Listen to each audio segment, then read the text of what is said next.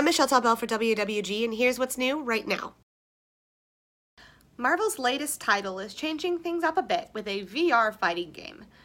Out for the Oculus Rift and developed by Oculus with Sanzaru Studios, Marvel Powers United VR brings the best things about a licensed fighting game to the intimacy of VR.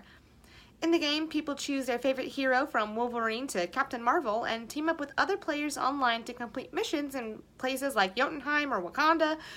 Think Injustice 2, but with no story mode, and replace DC with Marvel heroes. This game seems to stand out mostly because not only was it designed with VR in mind, but each character plays as unique and vary as wildly as their powers. It's really easy for characters in fighting games to play super similarly, but with superheroes, you have so much more freedom to give the players the feeling of harnessing these iconic characters' powers, especially with VR. I don't have a VR headset, but this is a title I can totally get behind. It sounds like so much fun to play. For WWG, I'm Michelle Taubell. See you around. India's gaming industry is growing exponentially. In a statement by India's Minister of State for Electronics and IT, it was reported that India's gaming industry is not only one of the fastest growing in the industry on a global scale, but it's expected to keep growing over the next 5 years. A big reason for this jump is more people are using smartphones as well as better internet access. These seem like simple things, but they're huge for development, particularly in the Eastern Hemisphere. This, of course, brings up the potential for other countries to invest in India's gaming industry now while the getting's good. This includes major firms like Tencent, who announced plans to invest millions of dollars into Indian gaming companies this year. To me, this just proves the potential for the gaming industry on a global scale, and I'm personally excited to see what that world looks like. For WWG, I'm Michelle Taubell.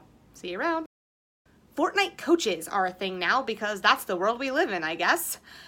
Imagine this. You're a parent, and your 12-year-old will not shut up about this game Fortnite that everyone at school is playing, and how they're constantly being told to get good and being called a scrub because of how they play.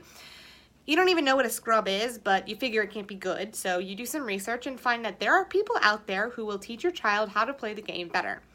But like any other tutor, you have to pay this person to teach your child how to play a video game. Okay, so I grew up in theater, and I've been around my share of stage moms. While I imagine things aren't that level of extreme yet, since to my knowledge this idea is fairly new, it's only a matter of time before we see a rise in esports moms who drag their kids to tournaments. I'm calling it right now. In 20 years, you'll hear people in their 30s say stuff like, "Yeah, my mom forced me to play Fortnite competitively to help pay for college." It's a weird world we live in, and I have to say, it never ceases to amaze me. For WWG, I'm Michelle Taubell. See you around.